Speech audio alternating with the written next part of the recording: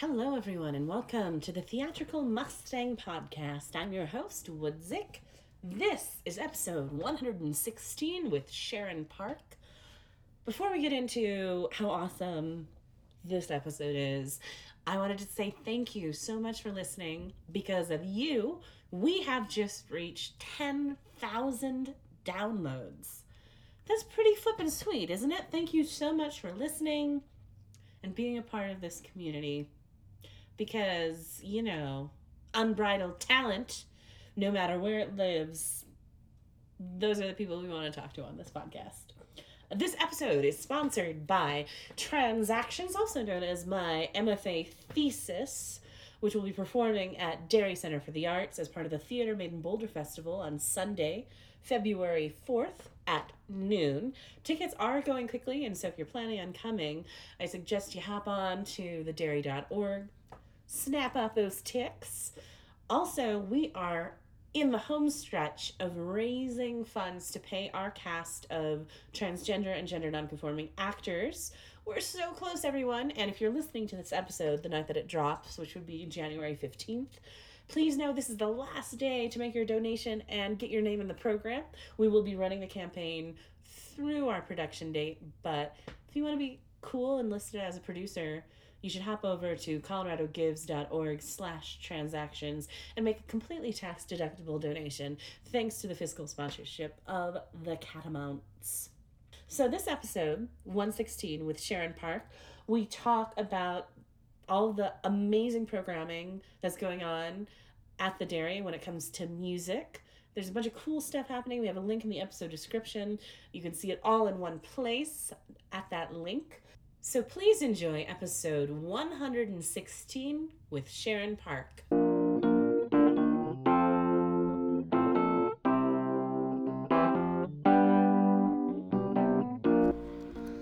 So I'm so stoked to welcome Sharon Park to the podcast. Welcome! Hi, thanks for having me. Theatrical Mustang Podcast, first podcast of the new year. Super stoked to... I said stoked twice. I feel like I'm 12 years old right now. It's great. And I should be surfing in California. Not too bad. We're going to talk about music a lot because you are the music curator here at the Derry, as well as being a chamber musician and all-around musical badass. So why don't we talk a little bit about some of the concerts that you have coming up. The first is January 28th, correct? Tell me all about it. Sure. So the spring season at Music at the Derry is kicking off on the 28th of this month, and it'll be really exciting. It's a collaboration, an ongoing collaboration with Off the Hook Arts, which is a nonprofit organization based out in Fort Collins. And so we're kind of closing out their Winterfest series with Hollywood Escape. Yeah, so it'll be really exciting. And actually, Glenn has linked a cinema in relationship to that first concert called Score, and I'm going to be doing the talk back for that on Wednesday. I believe it's the 25th. But it'd be great, just kind of a look behind Hollywood films and big blockbuster hits, and kind of looking at the music that accompanies that's so very powerful in watching movies, that a lot of people don't realize plays an integral part in the storytelling of a movie, and kind of really tugging at your heartstrings and your emotional outlet and connection to it. So it'll be really exciting. And the concert on the 28th features some of the most amazing musicians that we have based here right in Boulder. We have Harumi Rhodes on violin and David Ricciero on cello, Maria Stroke and Deborah Marshall on clarinet. And it's going to be hosted by Bruce Adolph, who is the artistic director of Off the Hook Arts. There'll be film clips, interviews with granddaughters of these amazing composers of the works that are going to be performed. So it's going to be really exciting. That's incredible. And of course, if folks want to get more info, they can go to theDerry.org and Absolutely. grab their tickets. Because it sounds like this one's going to be one of those that sells out. Like, folks are going to want to churn out for this guy. Yeah, absolutely. There are a lot of concerts this spring that are going to be really great and really excited. I'm really jazzed for this particular season. So yeah, definitely check out the website. Get your tickets now to make sure that you have them in your pocket. In your pockets, on your phone, wherever you keep your tickets. And then in March, there's a human trafficking awareness concert. that sounds like an absolutely incredible event. How did that come into being? So yeah, this concert came about from a partnership that we had with Boulder Reach, which is a local Boulder organization who's raising funds for an organization called Pathfinder Center out in South Dakota. And they are building a safe haven for trafficked victims, specifically women and children. And so as a relationship to that, we kind of wanted to bring awareness to that topic that no one ever wants to talk about. Right. It still exists and it's still happening. And so it's going to be a really powerful concert and kind of a different format than the other concerts that have been happening here at the Dairy. I have a lot of artists who are booked for that, including a really well-known Native American hip-hop artist and rapper who's going to be coming and performing. And there's going to be a spoken word artist, and there's going to be, it's going to be a lot of really exciting things. There'll be some facts, some, kind of unveiling of truths, and kind of ending with a more hopeful way of, what can we do and kind of make this world a better place. So it's going to be really exciting. Oh, I love that intersection of art and advocacy, and I think it's a fine balance between informing and entertaining and leaving folks with actionable items, right? So they Absolutely. don't just leave feeling full of uncertainty and whatnot. We should mention that you might hear some ambient noise. We're in the lobby of the Dairy, and there are children in ballet classes and actors, and so just let yourself take it all in, audience members. And then in April, there's a collaboration with Boulder Phil.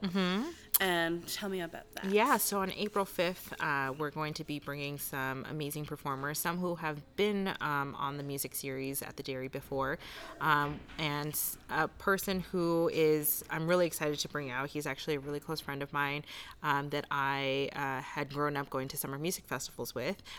He is an internationally renowned violinist, Stefan Shakiv, and he's actually going to be one of the featured soloists with the Boulder Phil for a concert that Saturday on April 7th in Mackey Auditorium. And what we're doing on Thursday, April 5th is kind of a sneak peek at all of the things that these amazing artists can do. Also on that program is Cleo Parker Robinson Dance Ensemble, who'll be performing as well, and Boulder pianist David Korovar, who's not actually performing on that Saturday's concert, but he did perform in one of the early concerts of Boulder Phil earlier this season, and he's a Boulder favorite pianist and is no stranger to the Dairy stage. So it's going to be a really exciting concert.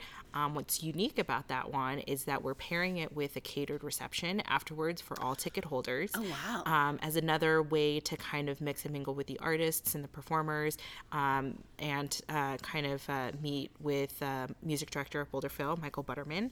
So it's going to be a really, kind of catered affair, if you will.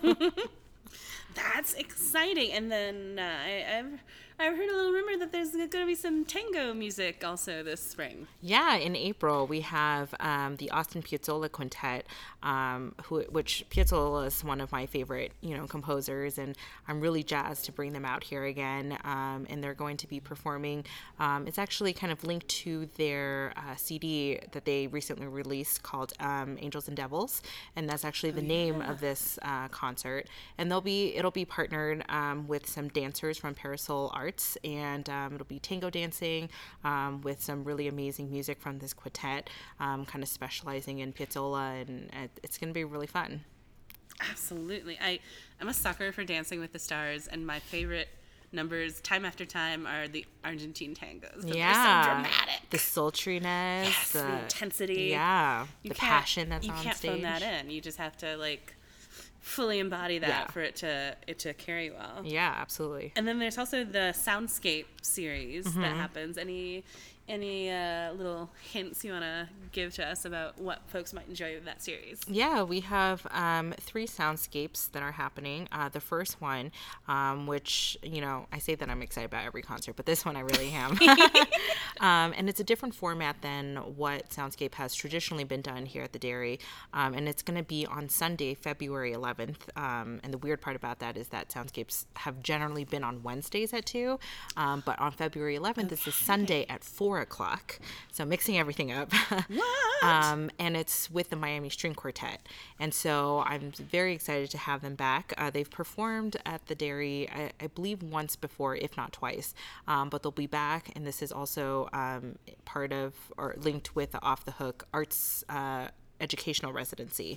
So they'll be doing some stuff with the young performers up in Fort Collins, and then completing with a performance here at the Dairy on Sunday, February 11th at 4 o'clock. And they're going to be performing some of my favorite, and I'm pretty sure everyone's favorite quartet repertoire. So it's definitely a do not miss. And it's a great way to kind of end your weekend, wind down your weekend right before dinner time, and, you know, kind of hit one last hurrah before that week starts in February. So that's that, Sunday, February 11th at 4 o'clock. And then we also have, we're welcoming for the first time, Katie Glassman and Snapshot. They are a old-timey fiddle group that's amazing. Katie is such a versatile musician. She's a singer, she's a fiddler, she's a 2-time national fiddle champion. Oh my gosh. And her group is just amazing. She has this great voice and just aura about the group that kind of transports you back into a time when things weren't so complicated. And it's a really great show, and it's a new flavor that's being introduced to the Soundscape series. So that's on April 25th. And then closing out Soundscape for the spring season, we're bringing back Opera Colorado's young artists, and they're going to do an abridged version of The Elixir of Love. And it's actually really cool because it's set in Colorado. So there's a little bit of, you know, hometown historical flavor to it, with some beautiful singing from the young artists who are incredible this season.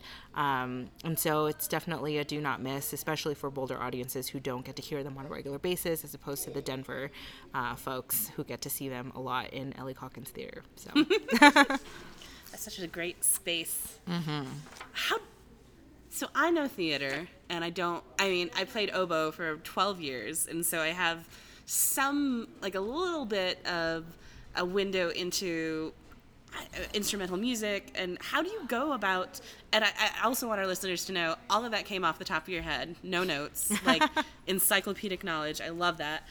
How do you put together this season? I know how to put together a theater season, but how is it working a lot of connections that you have with artists already? Is it sort of seeing what the audience already likes and trying to also expose them to new things? How do you strategize? Yeah, that's a great question. And it's one that I think is always kind of at the forefront of my mind, because there's no one way to program a season. There are definitely aspects of everything that you just mentioned, you know, artist relationships, things that, you know, patrons enjoy, introducing new aspects. Those are all kind of variables that I'm always kind of juggling just to make sure that there's an even balance. And then, you know, the non-artistic things to think about, like, you know, when is the space even available to us?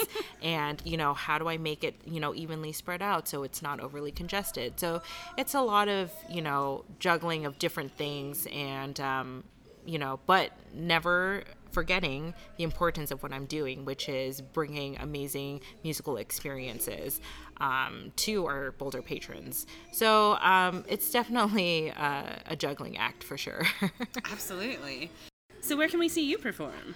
Yeah, I play with a lot of local Boulder organizations, including the Boulder Phil. I'm actually assistant principal second violin of that orchestra for about 3 years now, going into my 4th. So I'll be performing with them this season. I perform with Boulder Bach Festival Orchestra. I sub frequently with Colorado Symphony. During the summer times, I'm principal second of Central City Opera, so I'm doing that daily commute, Denver, Boulder, Central City. Pew, pew, pew, pew, pew. Yeah, spending lots of time in the car. And then, you know, various chamber music, you know, programs that I pick up with friends and visiting artists, and it's definitely a fun way to kind of balance my life out. That's awesome. And then we'll have the link to your website in the episode description, but SharonParkViolin.com for all things performing and of that nature. So let's take a stroll down music memory lane. Oh, great. How did you first encounter music in a meaningful way? Like, is there a memory that stands out, like a performance that you went to or a score that you listened to and you're like, this is it. This is something cool, something I want to pursue? Well, I kind of had... Music has always been a part of my life. It's the only thing that I know. It's probably... The only thing, I don't remember my childhood or a time in my life when I didn't have a violin in my hand. And so, it's kind of scary when people ask me how many years, because then it reminds me of how old I am. But, my parents started me on the violin at a very young age, when I was 4.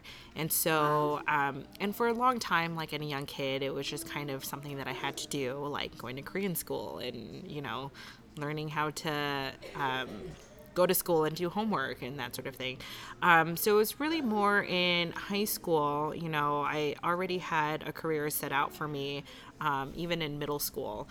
And when I switched to go to Crossroads, which is a K through 12 college prep school, I kind of was, and I started there in 7th grade. And even since then, like, I was already kind of pegged a music major. And so I already had my major picked out for me. It still kind of felt like a job in a lot of ways. When I was younger, I got to do a lot of cool and amazing things and go see amazing places and meet new people. And I think early on in high school, it was when, I was just kind of coming into my own, becoming an adult. I lived in a boarding house, and so I kind of had to do a lot of, growing up and adulting real fast. Now. Yeah. And so with everything happening, it was kind of, this is my life. This is, I'm a shy person, and violin was a way for me to kind of communicate with the rest of the world. It was a way for me to meet new people, and to, find something in common and be able to play music, and I would even travel where I wouldn't speak the same language as people around me, but you put instruments in our hands and we're able to play this amazing piece of music. And knowing that power early on in life was something that I don't think I could ever recreate. And it's something that always gets reminded to me, no matter where I go, no matter where I travel, wherever my performances take me. It's a really special thing to kind of be able to speak a language that everyone can understand to some level and to some degree, and to be able to communicate with people. So definitely sometime in high school was, when I kind of switched gears in my mind and was like, this is not a job, this is my way of life, and this is the only way that I want to live my life, is through music. It's so beautiful. I didn't even think of that, because I have a lot of friends who've traveled and done theater in other countries, but I mean, music is really the universal language. Mm-hmm. I didn't even think of that. You don't have to translate. You have to translate lyrics, but the notes are the notes, and that's a really powerful statement. Yeah. Where did you go to undergrad? I went to the New England Conservatory in Boston. So I did my undergrad there, and then I moved on to New York, where I did my master's at the Juilliard School. And then moved out here. Juilliard, like, holy crap. Yeah, Juilliard was awesome. It was a really great experience, and it had always been my dream to go to Juilliard, like any artist. And you made it happen. Yeah, it was really exciting. I loved, all of the connections I made out there, both friendships, colleagues, mentors, and really my whole trajectory leading up to where I am now. I've been so fortunate to kind of have all these people in my life and kind of be major influencers, and in both my career and my personal life. And so it's been really great, and I feel very lucky. Absolutely. And I think I cut you off a little bit, but what was the motivation for New York to Colorado? So after I was done with my program, I actually stayed in New York, doing the freelance life, and hustling every day. Oh my gosh. For 4 or 5 years after I was done with my program. And I did a lot of different things. I was freelancing, I was gigging. I actually took a few years to work in corporate finance for a cancer treatment center and was an associate director of the affiliated foundation to give grants to cancer patients to receive this advanced proton radiation therapy. So it was a really, crazy different path that I took for a minute. But I was really lucky because my whole setup was, I think, the dream, which, I was still able to have this corporate finance job, but still able to go on tour with this quartet that I was performing with at the time and travel internationally, domestically, and still be accessible remotely. And it was really great. And they were really kind of understanding of, I am an artist. It's not a hobby. It's my life. But like I have a passion for both sides. So that was really great. And then of course, on top of that, doing some private teaching and was on faculty at a school in Chelsea that was just starting a music program. And then, it just came to a point where my love-hate relationship with New York kind of came full circle. Right. And I just wanted to change the scenery. And I have a duo partner who's originally from Denver. She's a violist named Laura. And we actually, I was coming out to Colorado probably every few months for about a year because we would do performances here. We'd do rehearsals and kind of do outreach things in and around Denver, Wyoming, and kind of the surrounding states. And so every time I would come out here, it was like a breath of fresh air. And I was like, wow, everything just seems so chill and everyone's happy. The dogs are happy. Right. And it just seemed, and the mountains, which, it was just, there were a lot of, cool things that I kept noticing every visit that I came out. And then finally one day I just kind of, it was like, I need to change the scenery. I want to start a new chapter of my life. So I decided to move out to Colorado and start a DMA program, my doctoral degree at CU Boulder. And Laura was also enrolled in that. And so I kind of got a little taste of that before I started. I was like, oh, this could be cool. And I eventually want to teach at a, university or an institution at some point, and I might as well kind of fill my degrees out so that I get a little more exposure, more education, because one is never too old to stop learning. Absolutely. So yeah, that's kind of what prompted the move out here, and I think it's been the best decision I've ever made so far. Well, we think so too. We're glad you're here. We're glad you're part of the fabric of Boulder and the dairy. So for listeners who are listening to this and sort of, I'm enthralled by your story, but this balance of, I sort of see this pattern of both philanthropy, advocacy, and then also the art going on. What advice do you have for musicians or fellow artists in any genre who sort of want to ride that line as you are in your life? I think one of the things that I'm always reminding myself, and that has been a savior for me, is that there is no written path that you have to take. As cliche as it sounds, the world is your oyster, and you can do with it whatever you'd like. And I feel like growing up, there was this kind of formula that I had to follow if I wanted to be a musician, a professional musician, and what that looked like.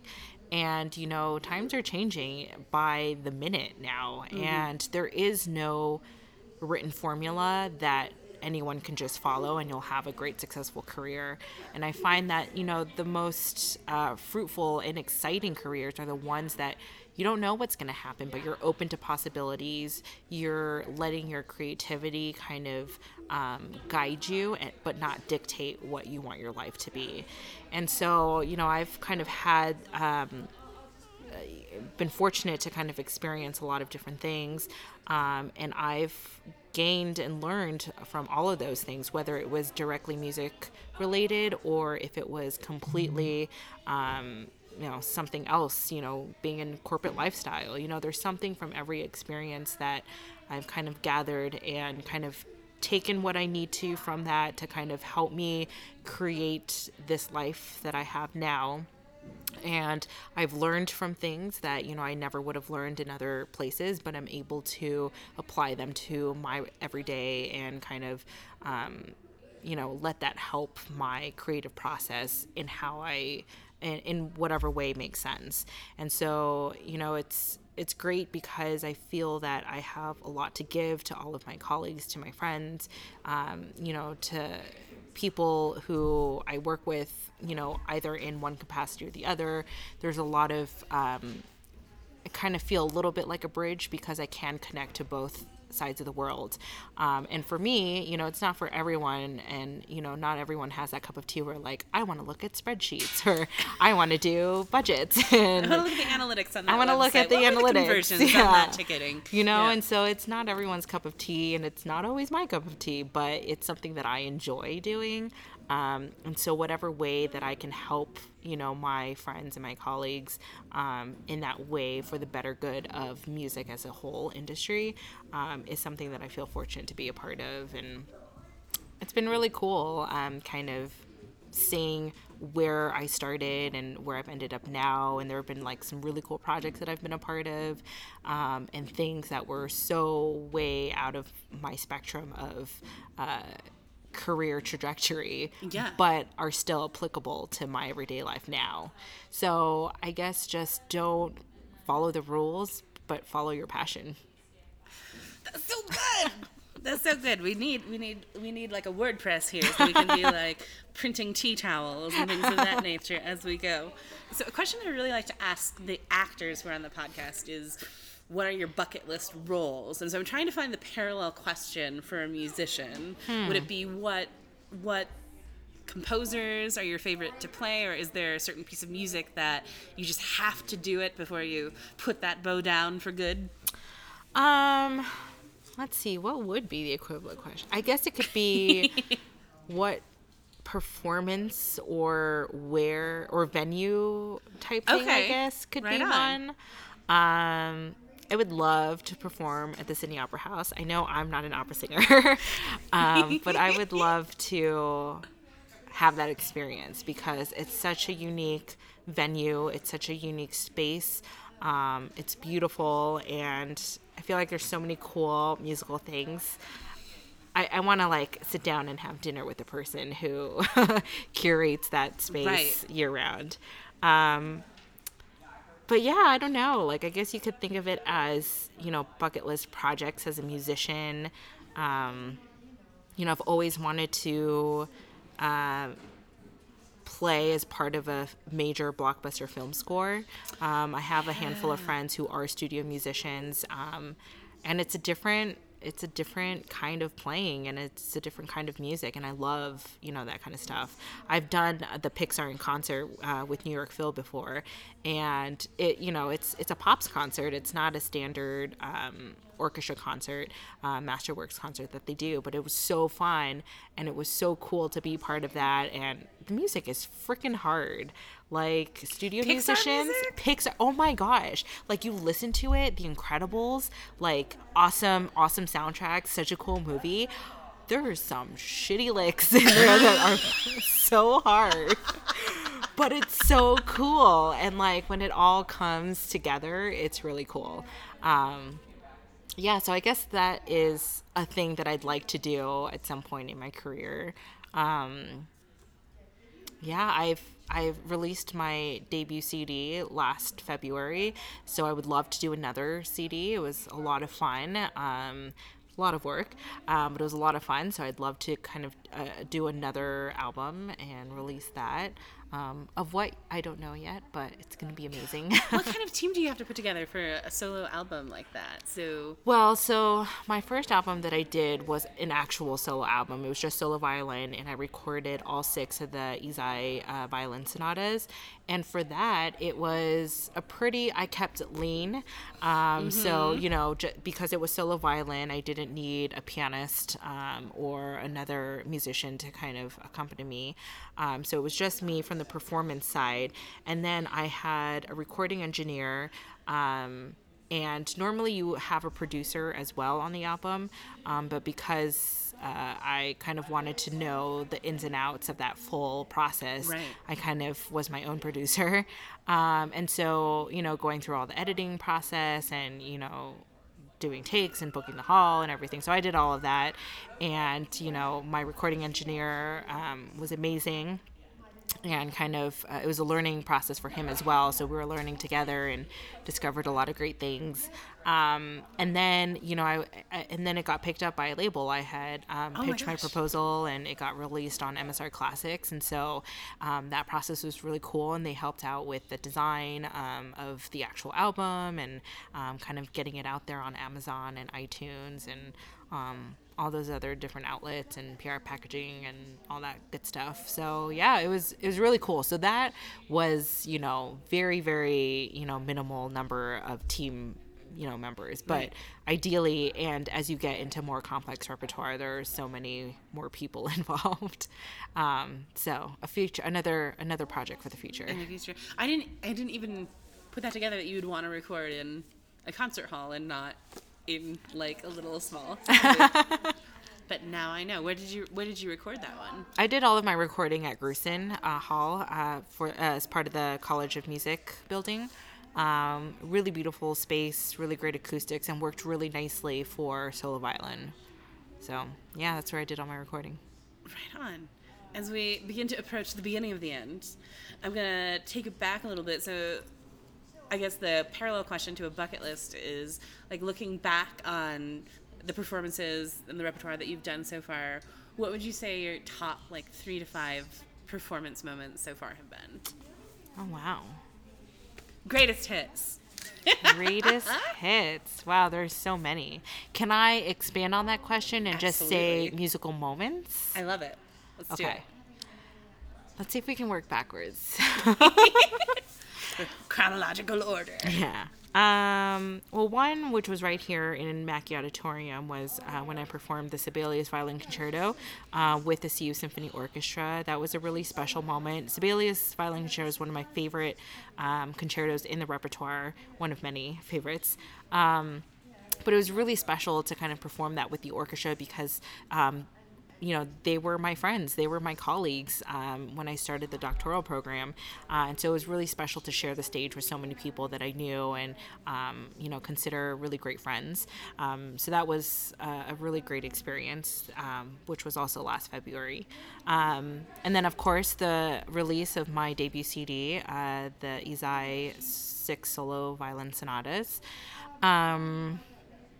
My very first concerto performance with orchestra when I was, I want to say 15 or so, performed the Brahms Violin Concerto with the American Youth Symphony in LA. That was very exciting.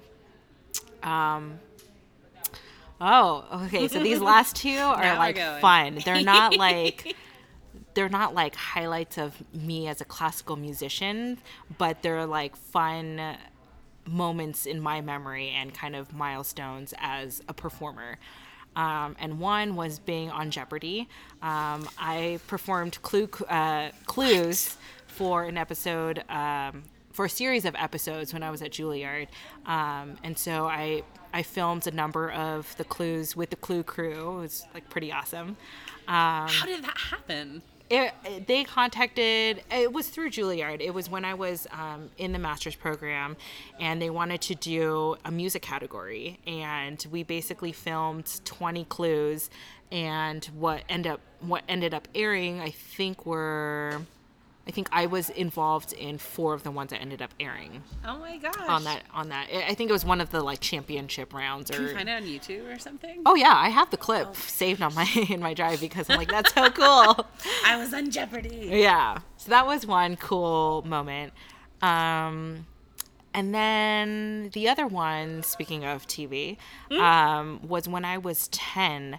I was the violin double for Lacey Chabert on Party of Five. And I performed I had to learn the very beginning of the Beethoven Violin Concerto, which, at age 10, it's I don't have the mental or emotional capabilities to really effectively perform that piece, but I only needed to learn the first 5 lines. And so I went on a TV set and got wardrobe. They had to dye my hair. And 10 years old, I was playing, the opening theme of the Beethoven Violin Concerto. So my left hand is very famous. Not my face, just my left hand. My left hand is very famous. Yeah. Oh my gosh. I'm like in shock from those last 2 moments. I'm like fan personing out over here. This is so great. Well, thank you so much for being on the podcast, folks. We're going to list all of the concerts where you can get tickets in the episode description. Visit the Dairy's website at thedairy.org. Find about all the things that Sharon's doing at SharonParkViolin.com. Thank you so much for sitting down with me. Yeah, thanks so much for having me.